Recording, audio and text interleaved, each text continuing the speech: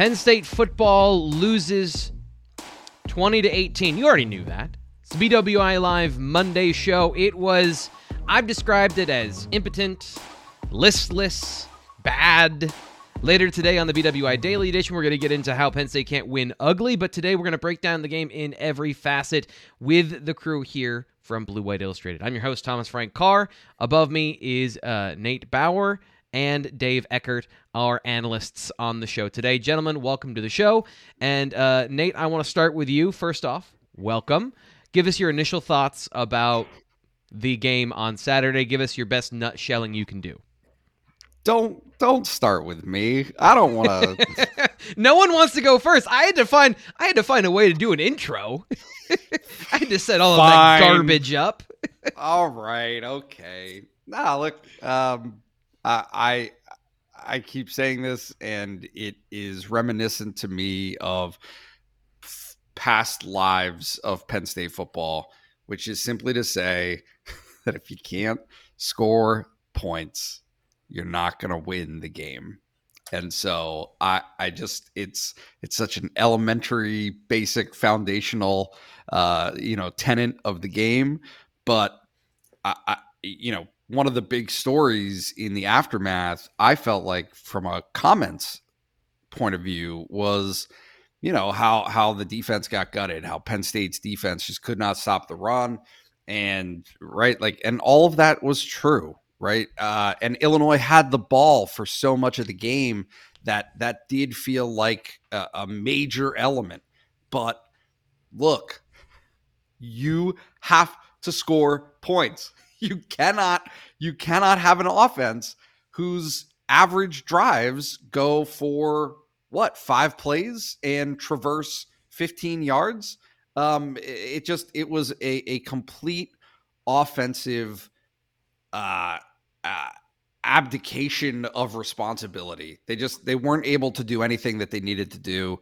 And, that's what happens. If you get to 10 points in regulation with your offense and your defense has held the other team to 10 points, that's on the offense, period.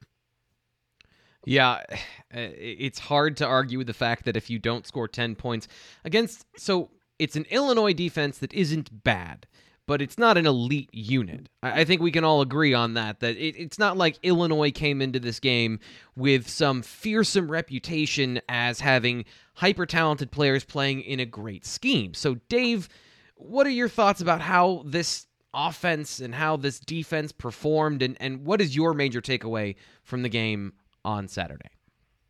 Yeah, I guess my overall thought is Penn State turned Illinois, again, not Ohio State, not Michigan, Illinois, over 3 times. They did not turn the ball over themselves, and they lost the game. That's ridiculous. It's the 4th time in James Franklin's tenure that Penn State has lost a game in which it won the turnover battle. The other 3 all came against Ohio State and Michigan. So this is just one of the worst performances that Penn State has had under James Franklin. What lofty comparisons Illinois gets to have today on the BWI Live Monday show. That is not good. That is opposite good, I believe, is the way I can phrase that best of their performance on Saturday. Nate, what would you like to add? I just have to interject something here because I think that it look, I understand the problems that Illinois has this season, okay? And I don't cover Illinois. I know that a lot of the feedback that Illinois side of things, the media side of things that they provided in the week leading up was how much of a train wreck that program is. But look, they want to play too. And their offensive line and defensive line had been challenged early in the week. Like, I don't know. Brett Bielema has had success through his career. It feels to me as though we are framing this game as though Penn State just lost to a middle school team. And I'm not in any way suggesting that it's not a bad loss for Penn State, but Illinois Chase Brown's pretty good. Like, we came into the game talking about Chase Brown being pretty good and being able to run the ball, and they did that. Yeah. They did that, and then defensively executed it's not like they were spectacular defensively, but they did what they needed to do, which was stop the run, because between Sean Clifford and the rain and the conditions, Penn State was never going to pass the ball effectively.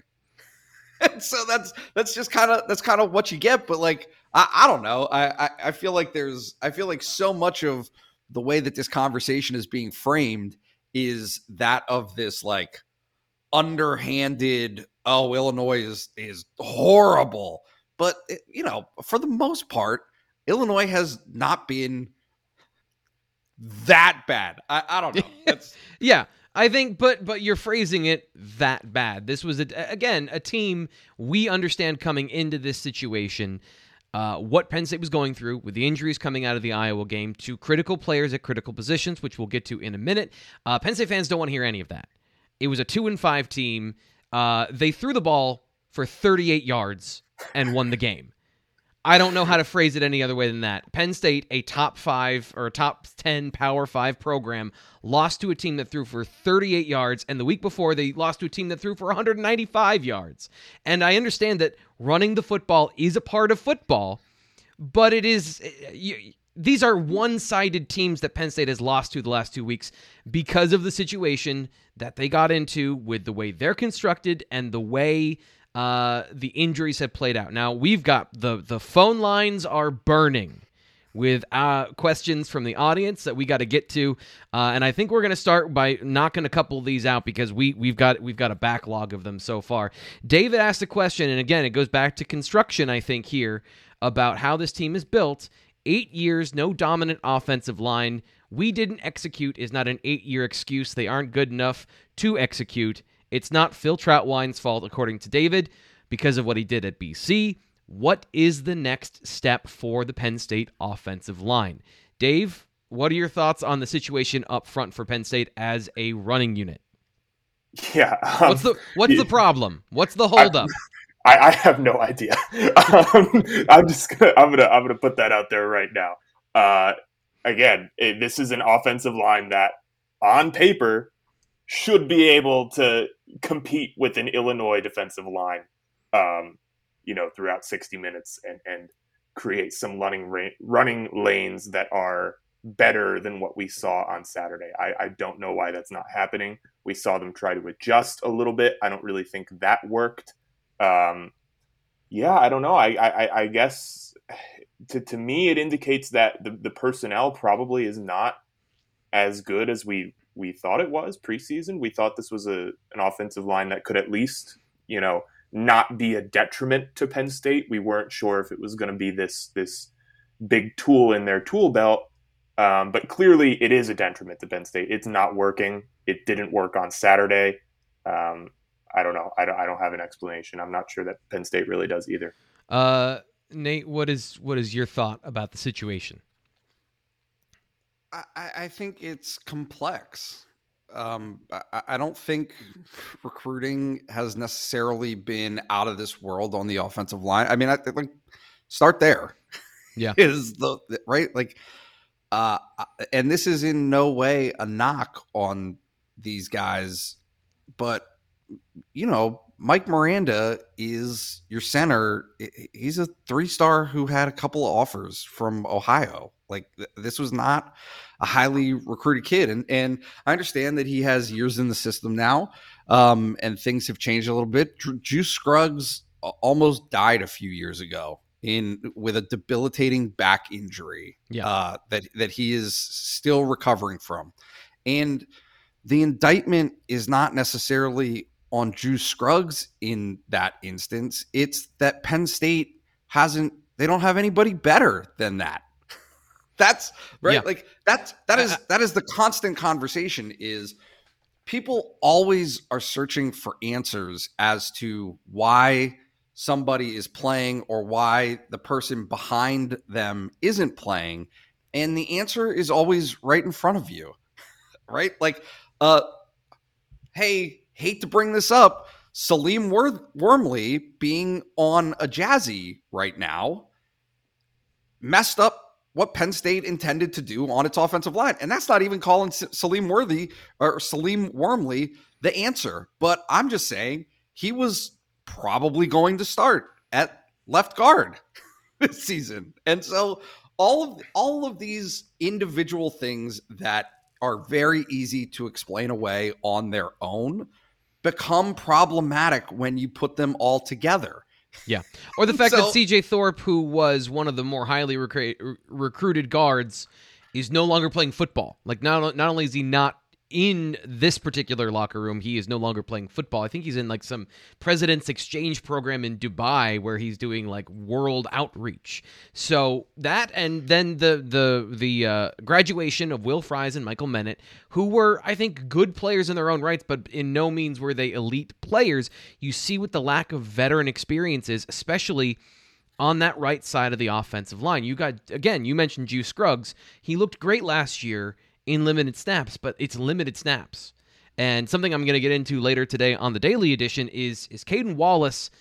I have been saying this for a while, but I'm convinced now he is not a tackle. But to your point of best player available for the position, he's the longest, most athletic, most powerful guy that they can play there, but it's just that right now it's not working. And to David's point, the problem is, I think, it's going to be patience. Because Penn State has, and you know, I've done a bunch of T-Frank's film room on the Penn State prospects that are coming up for the offensive line. They have more length, power, strength, aggressiveness, pure aggression than the guys I think we've seen so far. But they won't be on the field for at least 2 years. So that is, there is no solve to the problem this year, I don't think. Unless they do something drastic and move Caden Wallace or keep... I did say, and this is in my film review from this week, Noah Cain in the fourth quarter when they moved Juice Scruggs and Mike Miranda averaged 5 yards a carry. Is that correlation? I don't really know. But I do know that they were better then than they were before. So we'll have to see if that continues going into the next week. Here's another question, and we're going to get to this now. We're going to talk about the Penn State quarterback situation. According to Ryan, Sean never gave Penn State a chance to win. Why does the program not trust their backup QBs and give them a chance to play? And I think this is a fair question. And Dave, I want to go to you because we're going to end, and I know Nate and I are going to have a long conversation about this. Why does Penn State not trust their backup quarterbacks going all the way back to Tommy Stevens? I'm not sure about going that far back, but I know that this year they've made it pretty obvious that they don't trust their backup quarterbacks. You know, in January they were saying, "Hey, look, we want another quarterback. We don't feel like we have the experience or the depth behind Sean Clifford that we need." And surprise, you know, the Taquan Roberson comes in against Iowa and he doesn't play very well. So I guess in the short term, why don't they trust him? Because he didn't play very well against Iowa. He was overwhelmed. You saw the snap count issues. It wasn't good. So I think Penn State was always going to go with Sean Clifford if Sean Clifford could go. And I think Nate kind of had this on the docket to bring up a little bit, but I think Sean may have sustained a hit or two that physically limited him beyond what he may have felt going into the game in this game. So he started the game all right. He was all right. But yeah, I guess my overall view there is Penn State has never really trusted the two backup quarterbacks that it has, and you know, Taquan Roberson did not give them any reason to feel any added trust based on what he did against Iowa. So if you have Sean Clifford potentially available to gut it out against Illinois, I think that's the move that you have to make. We're taking your questions, and they are piling up after Penn State loses to Illinois. So we're going to get through a couple of these, but I do want to talk about this and sit on this particular conversation for a little bit. And thanks to everybody, Stephen, and of course David and Ken, who got questions. We're going to be getting those in a second. And of course, our friend Night Raven is back. But Nate, Sean Clifford was not healthy coming into the game and seemed like a direct impediment to what they could do offensively. How do you judge his performance and thus the performance of Mike Yurcich, the offensive coordinator, accordingly, given the context of what they were working with on Saturday? How do you judge that performance? I'm not 100% convinced that I don't know if I would put it that way, that he was a direct impediment. I think that not being able to run the ball is a direct impediment to his success. But that's my point.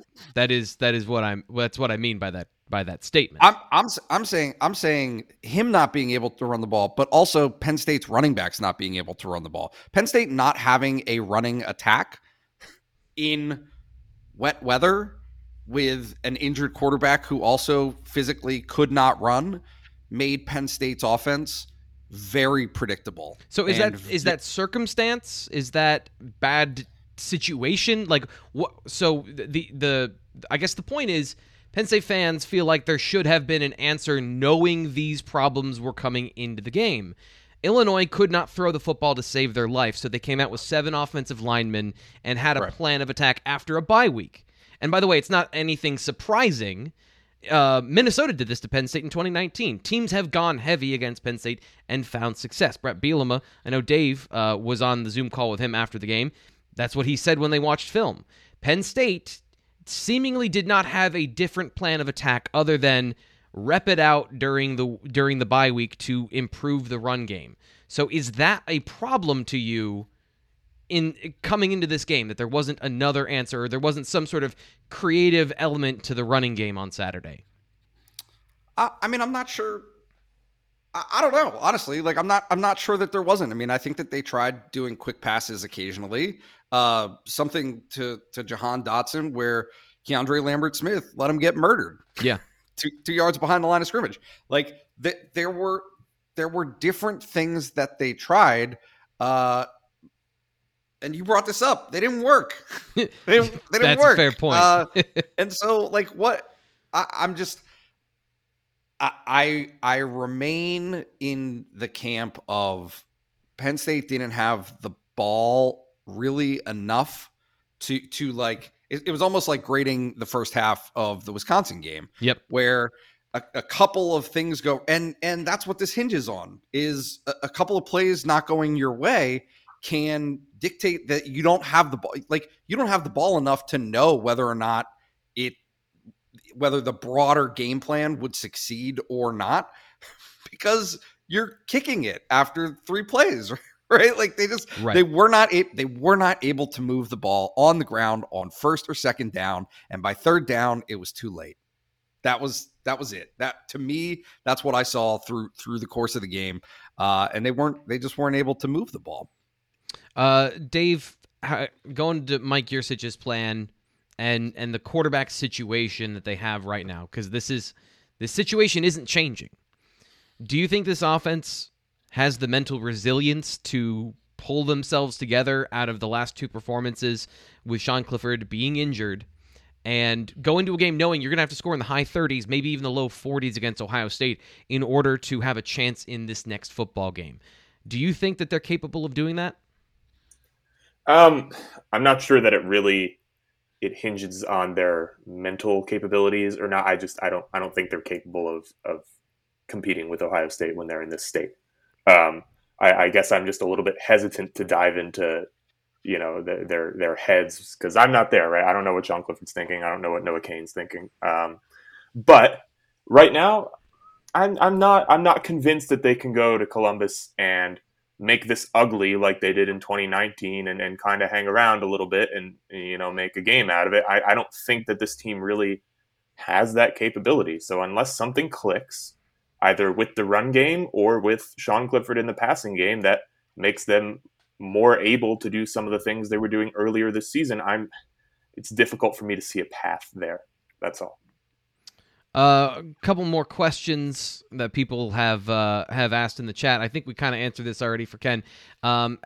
Can you evaluate? I'll ask it this way, because he's saying is Troutwine not living up to the hype? Can you evaluate Phil Troutwine at this point? Because I do think that there is something to say. There has not been an improvement, I'd say, from the players who are currently playing in their positional output. But of course, the guys and the style of guy he might recruit are not in the program yet. How do you balance that particular conversation, Nate? I mean, I think it's. I hate bringing this up. I don't want to do it, but I'm going to. Last year was a disaster in every respect from a developmental side of things. They lost so much time that we're going to look at Phil Trotwine and say, okay, well, he's 18 months into the job. How are things not better for Penn State's offensive line? And my answer is that he's not 18 months into the job. That is not how things were conducted at Penn State and for the football program last season.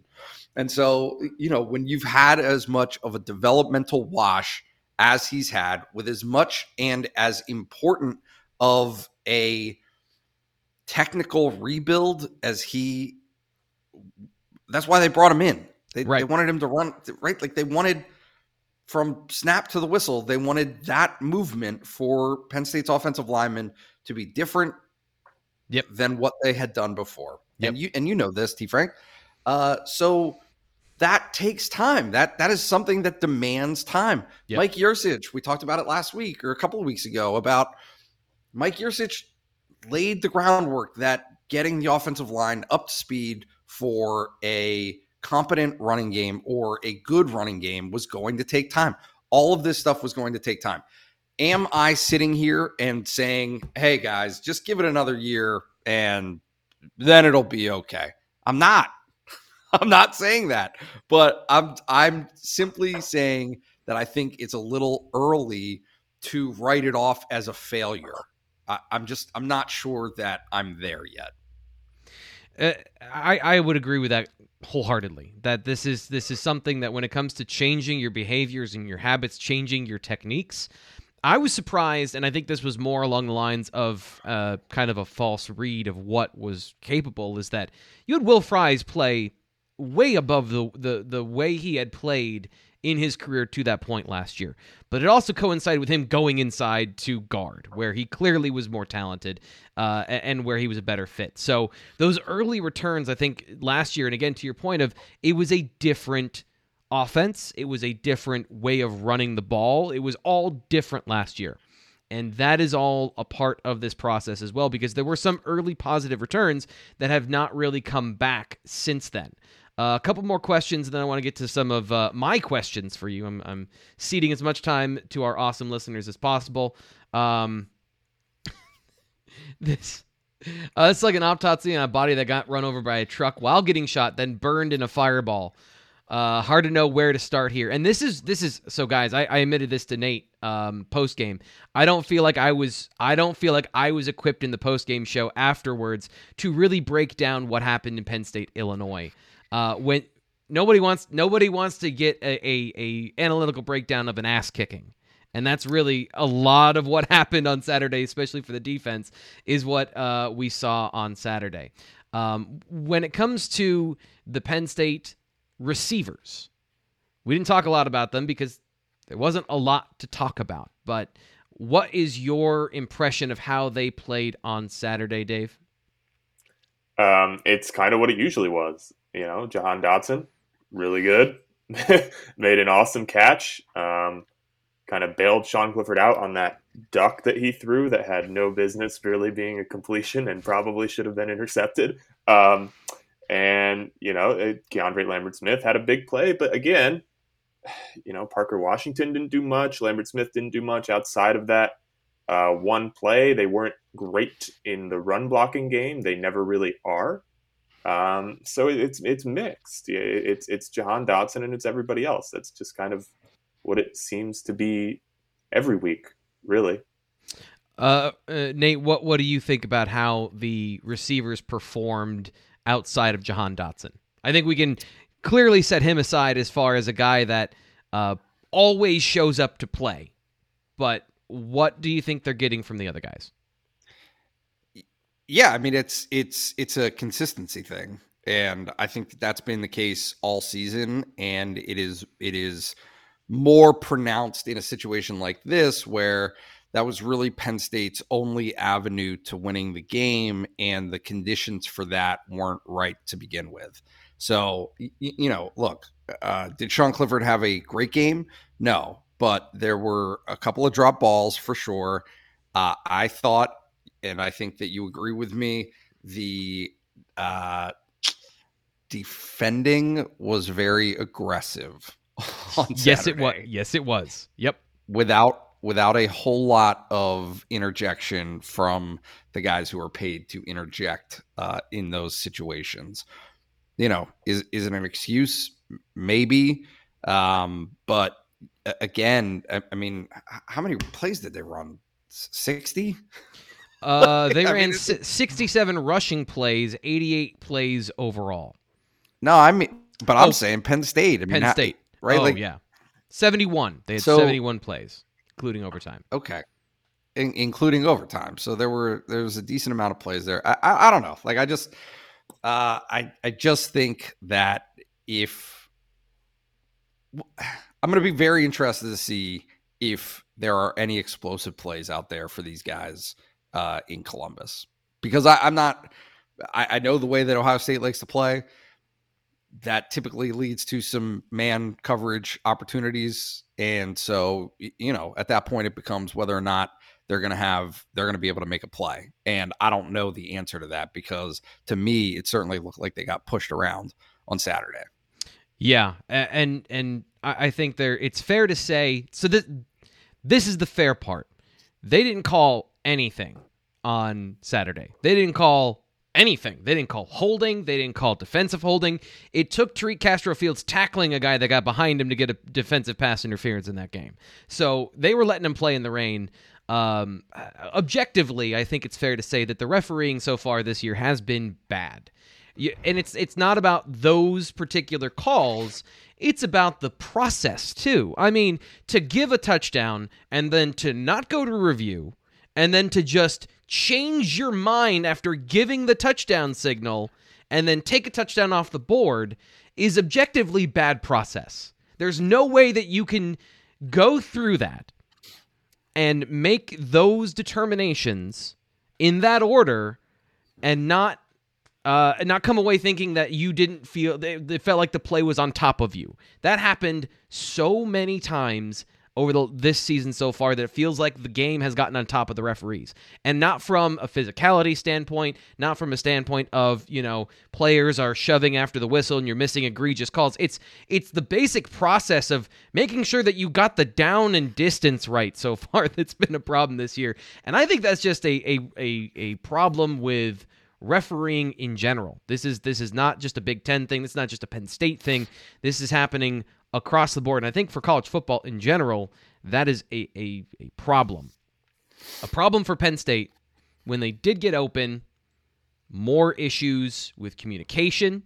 The tight ends were once again an issue in the passing game and not bringing a ton, although probably a little bit better in the run game. Dave, what was your assessment of the tight ends as a unit on Saturday, and can this change? Can this conversation progress in the future?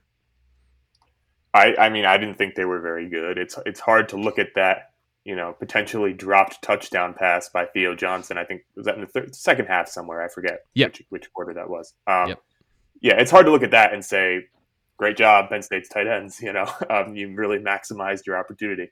But I guess if you're looking for a positive, according to what PFF has them graded for, they were all right blocking, which usually is not the case. They were not. They did not hurt Penn State there, I guess, this week. But yeah, not enough production in the passing game for me. It's just, again, mixed. But based on what our preseason expectations and hopes for this unit were, I think you have to be kind of disappointed because, James Franklin said before the season, hey, we think this is one of the best tight end groups in the country. And it hasn't been. It hasn't been close. So I think you have to be disappointed. And by the way, can it get better? These guys aren't super experienced. So yeah, it can get better, but it has to happen fast. And it's disappointing that it hasn't happened yet. One of the wrinkles that did come in the game plan for Penn State is they went 2-3 tight ends and where they lined them up. So, Steven, they lined up Brenton Strange at fullback. So, technically, Penn State had a fullback on Saturday. Now, his lead block led to a tackle for a loss on third down, but they had a fullback. It was technically a thing that happened. Nate, can you wrap up the offense for us? Can you put a bow on this as far as what should Penn State fans be hopeful about going forward? Nothing. Absolutely nothing. I have to read this drive chart because it's stunning when you actually look at it. Okay. Take out the 4-play 93-yard touchdown drive. Okay? We're going to remove that from the pot. Can we get some dramatic music for this? Hold on. Let me see what we got here. Okay, there we go. You got about 5 seconds. Okay. 3 minus 7. 4 plays, 22 yards. 6 plays, 23 yards for a field goal. 4 for 14 yards. 3 minus 2. 7, 15. 4 plays, 0 yards. 6 plays, 27 yards. 6 plays, 3 yards. 8 plays, 24 yards. That's in regulation, okay? Yeah. They had no possessions exceed 27 yards gained outside of the back-to-back touchdown, right? Like the Dotson completion and then the touchdown to Keandre Lambert-Smith. So Penn State, can this offense find any way to function going forward? No. Nope. It's over. I don't know what to tell you. Look, Ohio State's not going to make it any easier than Illinois. I think that the conditions, the weather conditions will matter. And look, like, let's be fair here. Illinois, for as well as they did, they didn't have a ton of actually field spanning drives themselves. So like, the conditions were not favorable for offensive football on Saturday, but Penn State, when it gets into situations like this, can I ask a quick follow-up question about that? Because this is something that I think is important to talk about, because you've mentioned it a couple times. How bad were the conditions on Saturday? Because from the TV view, it did not seem like it was a terribly rainy day. It seemed like it was a typical rainy football Saturday, but nothing that was egregious. So was it worse than it seemed on TV? It was not on the level of either of the last 2 Michigan State games out at Michigan State. Okay. Not even in the ballpark of those. However, like, I don't know, like, let's just acknowledge what it is, right? I mean, it's just rainy football is not conducive to the way that Penn State likes to play. And I think it's the argument that is made a lot that tends to be dismissed, but it's true. Penn State struggles to play football in the rain. They struggle to score points in the rain. I mean, it is, you can pick out the instances where that has been true because Penn State plays finesse football. They want to have explosive plays. They want to chew up a lot of the field on one shot. And that is taken away from them in a lot of circumstances when the weather is like that. Add to it a running game that is completely dysfunctional right now and a quarterback who, they didn't know if he would be available due to his health. Like, yeah, that's a potent combination. Yeah.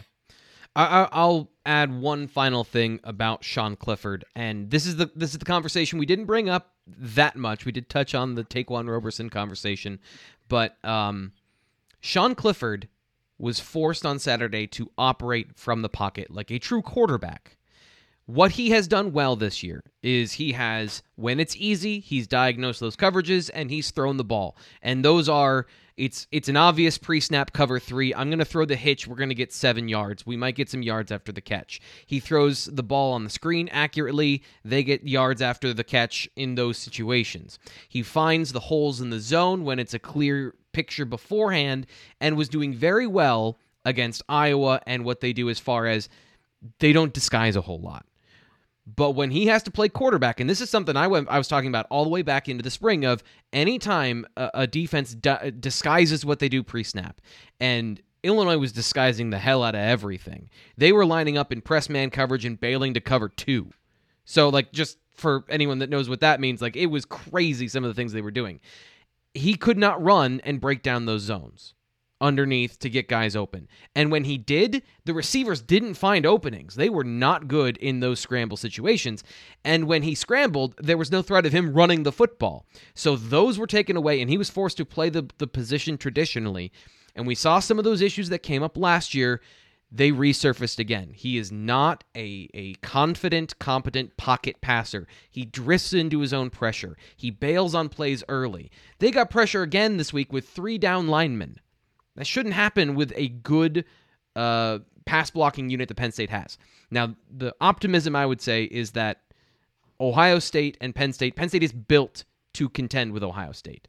So maybe that matchup will be better. Dave, just quickly, do you agree with that? Or do you think that, as you said, even with the matchups being a little bit better, you don't see Penn State contending with Ohio State, as you said earlier? I don't see it. I just don't. I think I thought Ohio State was better while Penn State was operating on fully. They're on the road. They're not confident. I don't see it. I'm sorry. Maybe I'm totally happy to be surprised here, but I don't see a path to victory that does not involve an implosion on the part of Ohio State that I haven't seen. Apparently, Night Raven is with you, and you are going to be subjected to the same punishment if there is a magical upset. Okay, Dave? Just to let you know. So the defensive side of the ball, we spent the majority of the show so far, and the majority of the show overall talking about the Penn State offense because of the problems that they presented for the Penn State defense. But the Penn State defense had their own problems that we all saw. How do you, Nate, you and I have gone back and forth on this. How do you square away giving up almost 400 yards rushing, but only 10 points in regulation? How does that cognitive dissonance ring in your brain? I'm okay with it. I don't want to say that, like, is it ideal? Is it exactly what Penn State wants to do? Obviously not. However, Penn State has had opponents now this season that have had success running the ball on them. Auburn comes to mind, running for a decent amount of yards. I don't have the number exactly in front of me. What was the yards per carry for Illinois? 5.3, including the quarterback sack yardage. Adjusted so it was probably 5.5 or 6 between the two tailbacks. That's too much. Like, guilty. They know that. However, if Penn State's approach is to be somewhat willing, right? There's trade-offs that are made here. They are unwilling to give up the big play. That is a hallmark of this Penn State defense is they do not want to get anything past them. And so I'm struggling to think of a 40-plus yard touchdown carry that Penn State has given up this season. Their longs yesterday were 27 and 28 for Brown and McCray. Yep. So. Okay.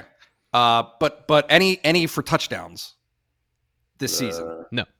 Not that I can think of either. Yeah. Okay. So that is one of the deals is they will let you get into the red zone. They will let you get to the 25-yard line. However, Penn State does an excellent job of clamping down in that territory, in that part of the field where the field shrinks. So, yeah, I mean, look, if you've, I just can't argue with the strategy of, hey, if you hold teams to field goals all day or limit the number of opportunities that they get, giving up, like, it's not like we're saying to ourselves right now, well, Illinois had a ton of chances that they were just so inept offensively that they didn't take advantage of any of them offensively. No, Penn State's defense is pretty good in the red zone and the fringe scoring zone. So if you allow 10 points to your opponent in regulation, you have got to win the game. Like, that's it. Yeah. That's it. So 300 yards, 400 yards, it doesn't, I don't think that it really is of paramount importance against the other issues that Penn State is experiencing right now. Dave, do you think that Penn State did enough to adjust on the defensive side of the ball up front to counter what James Franklin on the broadcast, they said that they were not prepared for the tackle over and the additional offensive linemen. And I saw a photo that was photoshopped of it. It was just 37 offensive linemen for Illinois. It really looked like that. Do you think that Penn State did enough to adjust to that as the game went on? Not really. No. Could they have? What was there something that they could have done? I know I'm asking you. I don't know. I just think, again, like, people on Twitter are asking them to, like, play with 5 linemen and just totally uproot their defensive strategy and defensive base to address the problems that they were experiencing. And I don't know if that's a reasonable ask mid-game. I think it's reasonable to ask them to have something ready and prepared for that situation should Ohio State try to do the same thing on Saturday. But again, that's such a huge adjustment that I don't know that's that's a reasonable ask for me. But I think it's telling that Brett Bielema put that in this week. That's a new thing. They call it the barge package. That they said, we want to play big against Penn State. We think that they are going to have difficulty dealing with our size, and they were right. And look, does Penn State have to win that game when they concede only 10 points and have 3 turnovers on defense? Absolutely.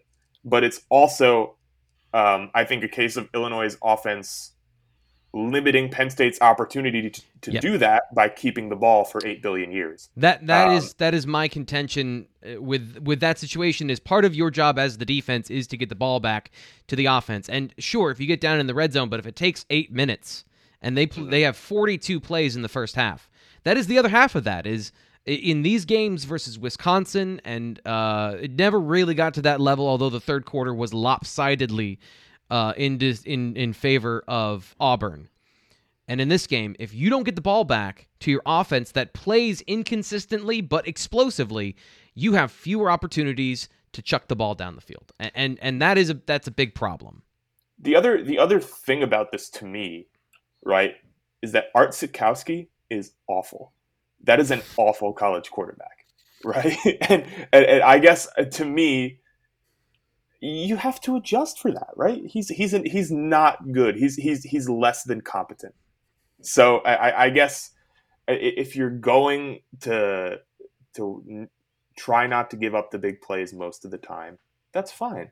But when you're playing the Art Sitkowskis, I think that you can adjust and try to take away the run game a little bit and make Art Sitkowski beat you, because Art Sitkowski probably isn't going to beat you. I mean, he wasn't good with Rutgers. He hasn't been that great for Illinois this year. He certainly wasn't good Saturday. So I guess that's my problem with the whole defensive thing. Generally, to me, they played well. They played more than well enough to win the game. Right? It's just that I think there are little things that Penn State can do to correct some of the problems that it didn't do. That's just my point of view. And I'll try to make this quick because a lot of this is in my film analysis at Blue Illustrated. So if you want to get the full breakdown with the video and everything, you can see my brain thoughts about the Penn State defense. It was not good. The defensive tackles, we got our early answer on whether those young guys are ready or not to replace P.J. Mustipher, because up front, and this is exactly what David said, is the linebackers were instantly blocked. It was you need the linebackers on them, not in. They need to be in the gap, not have guys up on them, and that's true. Whenever there was a double team or reach block, those guys struggled to maintain their gap, making it easier for the linemen to get to the second level and to get on Brandon Smith, and that is a weakness of his. Ellis Brooks does a good job of slipping blocks, getting in there, and at least making guys cut back. Brandon Smith has struggled, and this is, Nate, we've talked about this all season, of a guy that's not his game. Again, Penn State's built to stop the pass. Brandon Smith is a linebacker built to stop the pass. He is yet to learn how to engage and disengage from linemen, and that's a big part of it. But to say that they didn't do anything different is the part I want to talk about here, is that they did. They went as big as they could. This is, and this is going to be on the Daily Edition, and again, self-promotion here. These are the defensive tackles that have played so far for Penn State. They played all of them but Fatorma Moba and Jordan Vandenberg on Saturday. So they just don't have anybody right now. And the defensive tackles behind them are either young or I think we can all agree might be misses on the recruiting trail. So without PJ Mustipher, they don't have anybody that's big. And they played Amin Vanover and Smith Vilbert, their two biggest defensive ends for a majority of the game. Nick Tarburton simply didn't play well. So they played Jesse Lucchetta at linebacker.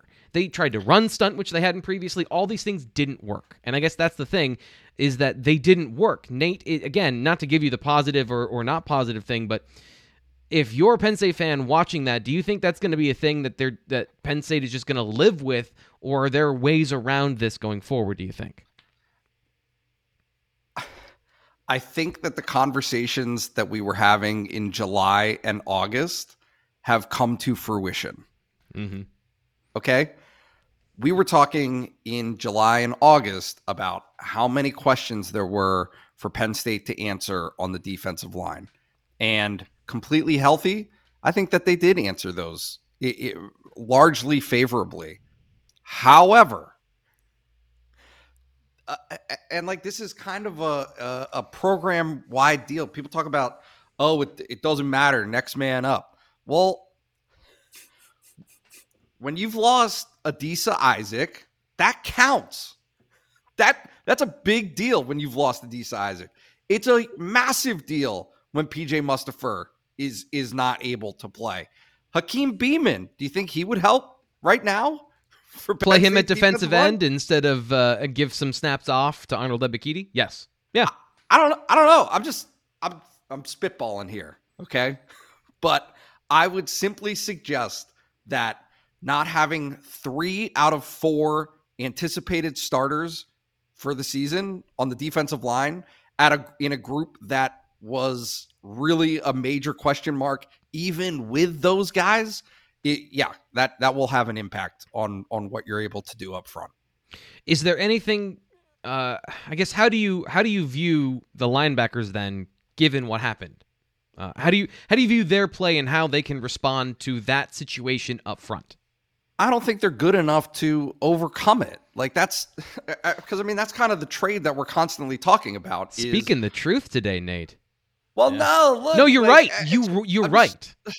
I'm just trying to be realistic here. Is Penn State's defense was already we can't move the goalposts, okay? Which is what it feels like we're trying to do. Penn State's linebackers last year were bad. They were objectively bad, okay? What changed in that situation from last year to this year other than moving a couple of the pieces around, moving Jesse Lucchetta to defensive end, and then, saying, okay, well, at least you don't have to deal with the sudden loss of Micah Parsons. You at least had the time to adjust for that and know what you want to do defensively and at the linebacker position. But Ellis Brooks, who actually I think has been outstanding. Yes. Given what the standard was or where the bar was for what the expectations were for him. But then Brandon Smith and Curtis Jacobs have been a mixed bag. They right, like some good, some bad, but they're not such an asset as to for anyone to have said coming into the season, oh well, these guys are so good that they can make up for the deficiencies of other units on the field. And that's the bottom line. They're just not there right now. It's not to say that they might not get there, but they're not there right now. So a lot of, and by the way, I agree with a lot of what we're talking about today. But one thing is, so a lot of these questions are the questions we're all being asked by the fans. So it's important to talk about these things from that perspective. And Dave, the obvious follow-up to that is Brandon Smith was a 5-star recruit. Is that 4-star on Rivals, T. Frank? Careful. Oh, I'm Careful. sorry. I was looking at the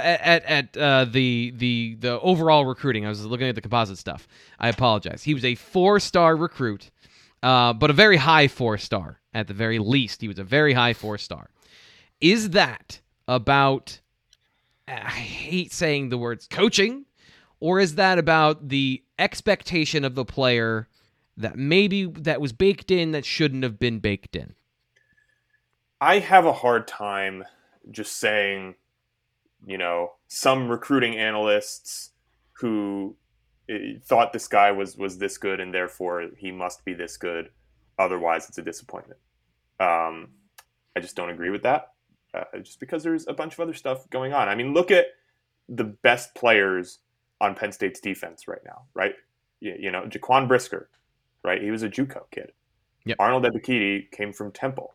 It's not everything. Like, does it matter? Absolutely, it's super important. But is it the end all be all to the extent where you say this guy had X stars, is not an All-American, therefore Brent Pry did an awful job developing him? No, I don't subscribe to it to that degree. Yeah, because that is the sentiment.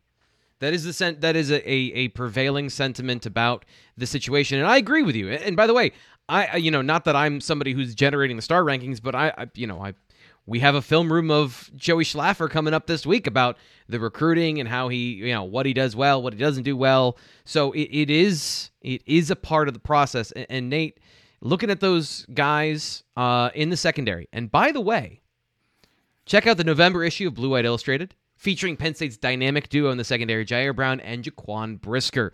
BWI also gearing up for winter sports with an exclusive Q&A with new head coach of Penn State basketball, Micah Shrewsbury. Nate, you did that one, right? Sure did. Give us a nugget, give us a little preview of what you asked him and what's in the magazine. I asked him if their shooters are good enough, and he said maybe. You're going to get scintillating inside information like that in the interview. Micah Shrewsbury, and a preview of the Nittany Lions wrestling lineup. I believe Greg Pickle did that one, so exciting information for our wrestling fans who are as crazy as the craziest Penn State football fans when it comes to devotion to their sport. Learn more at BlueWhiteOnline.com or by calling customer service 800-421-7751, or of course, make sure, if you want more information on anything Penn State football, subscribe to our YouTube page, youtube.com/Blue White Illustrated video. Let's talk about the secondary. Brett Bielema's system on Saturday was built to force Tariq Castro-Fields, Jair Brown, Jaquan Brisker, Joey Porter Jr. to make tackles. Did they hold up their end of the bargain, and how do you square all of that? We'll start with Dave. I didn't think they were great. I didn't think they were awful, but I didn't think they were amazing. I thought Joey Porter Jr. was really good. I thought Tariq Castro-Fields was not. And, I didn't think Penn State's safeties played outstanding in this game either, right? You associate Jaquan Brisker with being this really, really impactful guy in the run game. I don't necessarily think he was in this game. He was all right. He wasn't great. Same with Jair Brown. Hey, Dave, he murdered the running back in the backfield and caused a fumble that Penn State recovered in the end zone. That was pretty impactful. Oh, didn't count. Didn't count. Right. I'm sorry, I forgot. It technically didn't happen. Sorry about that. Arbitrarily didn't count. Yeah. But yeah, I mean, look, they weren't amazing. Again, maybe we're having a different conversation if that play stands, but from what did stand, there were some problems. I mean, just if you look at, again, I'm doing the PFF grade thing again, but Jair Brown 44.4 against the run, Jaquan Brisker 47.3. Not great. You'd like to see better. So yeah, I think I don't think they were the biggest problem, but I don't think they were amazing. When you have to defend the run 67 times, Right. You tend to have more opportunities to make mental mistakes in the run game, which is where a lot of those, if you're wondering what's up with that, like that's where some of those hidden plays are from that perspective. Nate, you seem to have a different opinion about how the secondary played on Saturday. No, not. I mean, they only gave up 38 yards passing. It's pretty good. Right? Yeah. No, yeah. Like it was terrible. Every single time that Illinois decided to throw the football, it was as if Penn State got new life. Like it was a breath of life. Oh, please do what we do. Please do what we do. Thank you. Please, anytime you want. No, I don't know. Like it's just such a difficult game for me to judge from a technical standpoint based on how it played out. I don't know. It was just like Chinese water torture, of just plotting on this road for Illinois. Like, again, I hate to keep bringing this up, but Illinois was running the ball to nowhere. They ran it to not the end zone, just to the other 30. Repeatedly. And so it just kept going and going and going, but there was never an objective. There was never a goal that was met on that. And so, if I'm Penn State today, looking back on that game, I'm saying, yeah, no, you would have liked to have been better. No doubt about it. But can you live with 10 points? Yep. Yeah. Every time. Steven, I don't think that this is a fair question. He says, let me ask a question. Are linebackers and defensive ends not as good as Illinois? That's not the situation of what's going on here. It's always comparative when you're talking about football, and the defensive ends were not the problem for Penn State. The linebackers were put in a situation where they're playing a game they're not built to play. Should they be better at those things? Ultimately, I do land on the side of yes, Brandon Smith has been getting significant coaching and time investment at that position, and he has the tools to do it. He should be better at disengaging and getting the football. He's bigger and faster and stronger, maybe that last part on the edge, than everybody else around him. That would be, to me, where I would say Illinois' linebackers were put in better situations to make those plays because of the situation. You're going to see them get torched repeatedly. You've seen it already this year. You're going to see it again later. And Brandon Smith is going to make plays in the passing game. He hit the player on the reverse pass. He closed ground, made an awesome play that made that incomplete. That might have been a touchdown. So I don't think that's a fair question to ask about that, because they were put in a bad situation based on the way the defense and those young defensive tackles were playing. And to me, that is where I side with the... Dave, Tariq Castrofield shouldn't be trying to tackle a running back that hasn't been touched 4 yards down the field. Jaquan Brisker, as good as he is, he makes those plays on the other side of the line of scrimmage. He repeatedly, at 200 pounds, should not be catching a guy and trying to tackle him when he's going at full speed, because nobody touched him. Even the linebackers, even what I just said about Brandon Smith, I'm asking for elite production and performance out of there. Is that, because that's what it's going to have to be going forward. Is that fair? Can that happen? No, and probably not. I know I've asked that question again, but I just wanted a nice jump-off point so we get to our next thing. Yeah, I guess, again, on both sides of the ball, to me, Penn State has some pretty prohibitive problems now. And it's based on who they're missing, and it's based on who's limited. To me. That's just how I look at the rest of the season. I'm not super optimistic, to be honest with you, just based on the personnel that they've lost and what they're going to have to be asked to do. It's not realistic. It's not fair, but it's what they're dealing with. And I think that makes things really difficult. The expectations that were built up throughout the first half of the season seem to be coming back to bite this team as they enter the meat grinder of the schedule. So, Nate, same question as far as Do you think, and I saw somebody ask, does Penn State become bowl eligible this year? And I think that's a little bit of a stretch, but more losses than wins down the stretch. What do you think about this as you're projecting what we've seen going forward? I don't know. Honestly. If Sean Clifford's hurt and is not able to be fully healthy, I think Penn State is at a severe disadvantage in every game it plays from here on out.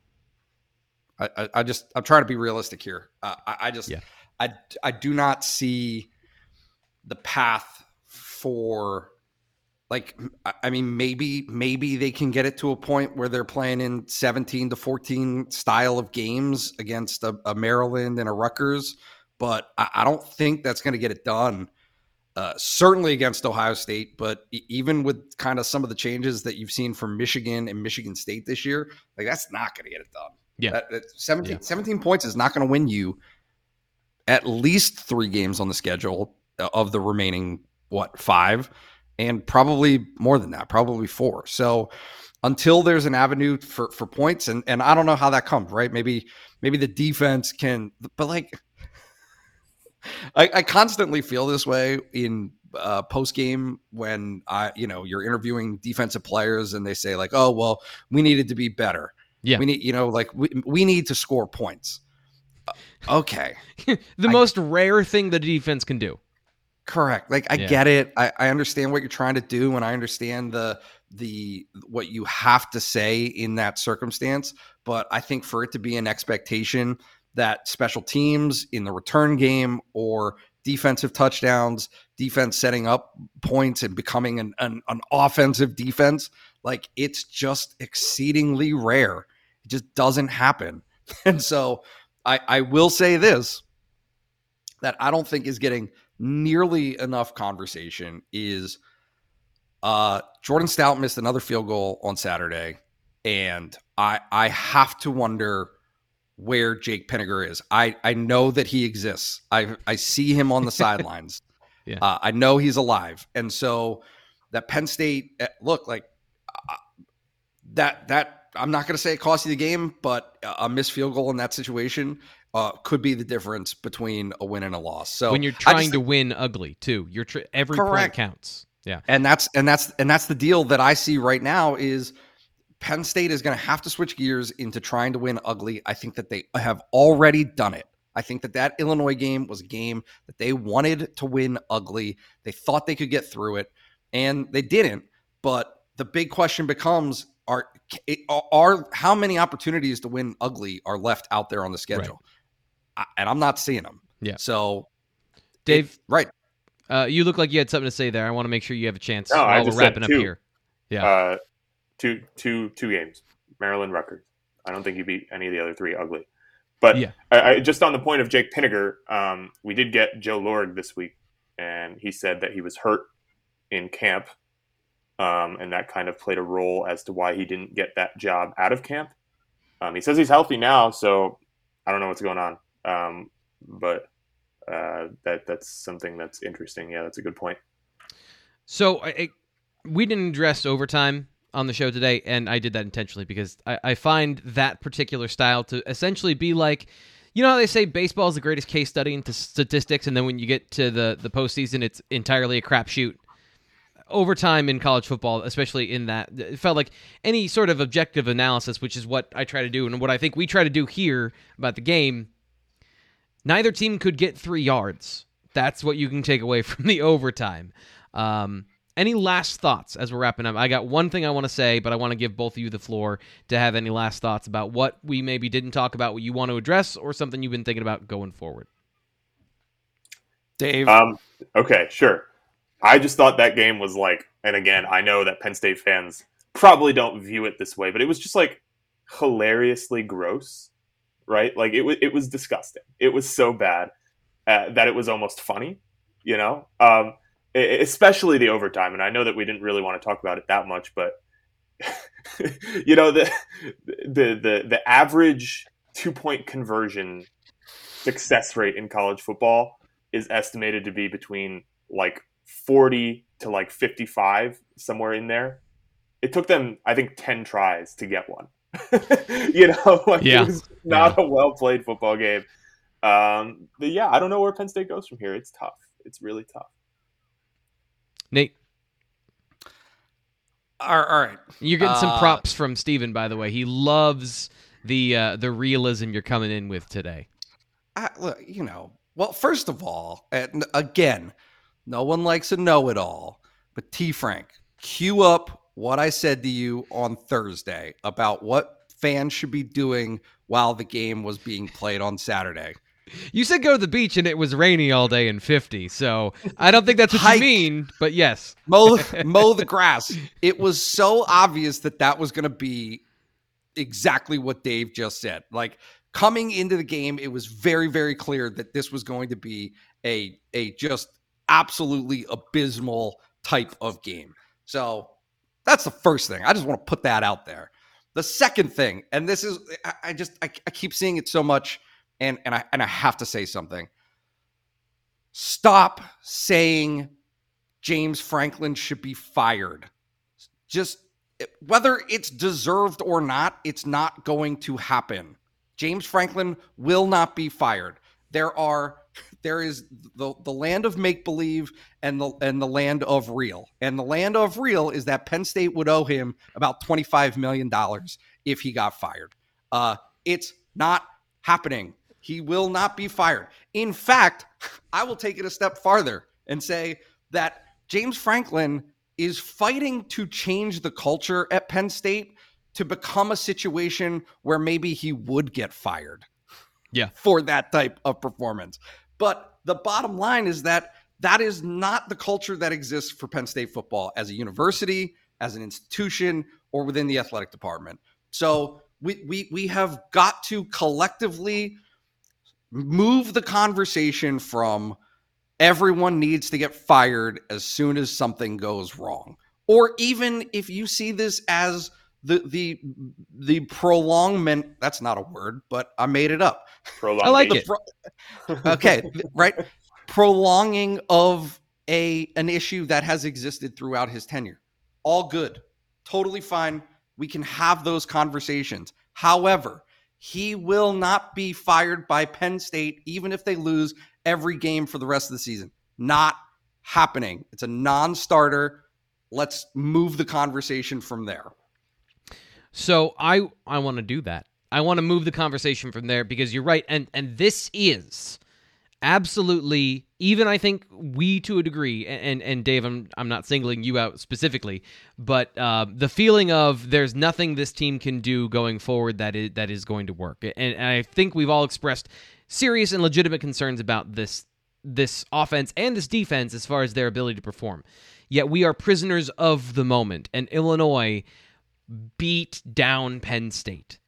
But they are a different team than Ohio State. And just like Purdue beat Iowa, I think we can all agree that Penn State, under James Franklin, has been geared to beat the teams at the top, and that means Ohio State. They match up way better with Ohio State and the way that team wants to play than they do any other team. They're built to stop the pass and to play from ahead on defense and to get explosive plays. Now, are they as talented as Ohio State? No. But the offensive line, what they do better than anything is pass block. So, there's some talented pass rushers for Ohio State. That's going to be a key matchup there. But if Jahan Dotson can get open and Sean Clifford can find him, there will be more opportunities for that next week. I just purely based on that. Now, they could go in there and get their head kicked in, and it could be lights out. That could happen. But there's a better chance that Penn State is competitive in a game where the other team wants to play the way they do than it is the one that they just played in the rain. So I will be the optimist today. I didn't think that was going to happen, but I'll be the optimist for Penn State football fans that there is more hope, that it's not as bad as it seems, and that it might be an entertaining game on Saturday. Does Sean Clifford have the opportunity to live in a hyperbaric chamber for the next... I'll call Terrell Owens. Maybe he can give him that bod pod or whatever that forces the oxygen in. But that's another thing not too. His quarterback, T. Frank. It's not his quarterback. You're right. Not his quarterback. That was perfect. Good job, Dave. But that will do it. Maybe that obviously his health is going to be the biggest part of that. But as you get farther away from the serious injury that knocked him out of the game, I do think that with the fact that he is a super senior and he has all the time to rehab the way he did to play in this game, without any setbacks, he should be able to be more healthy to go to Columbus. So that is going to be, I'm going to end there. I'm going to use my prerogative there. That's going to be the end of the show. We've gone, losing to Illinois makes you go about 10 minutes longer than you meant to. I want to thank you guys for coming on the show today. This was a ton of fun. I feel like we got somewhere with Penn State football and the breakdown of Penn State and Illinois. We will be back after the game versus Ohio State, another late one with Tom Hannafin on the BWI Live Show. The BWI Daily Edition comes to you Monday through Friday here on YouTube. Make sure you subscribe. We'll talk to you then.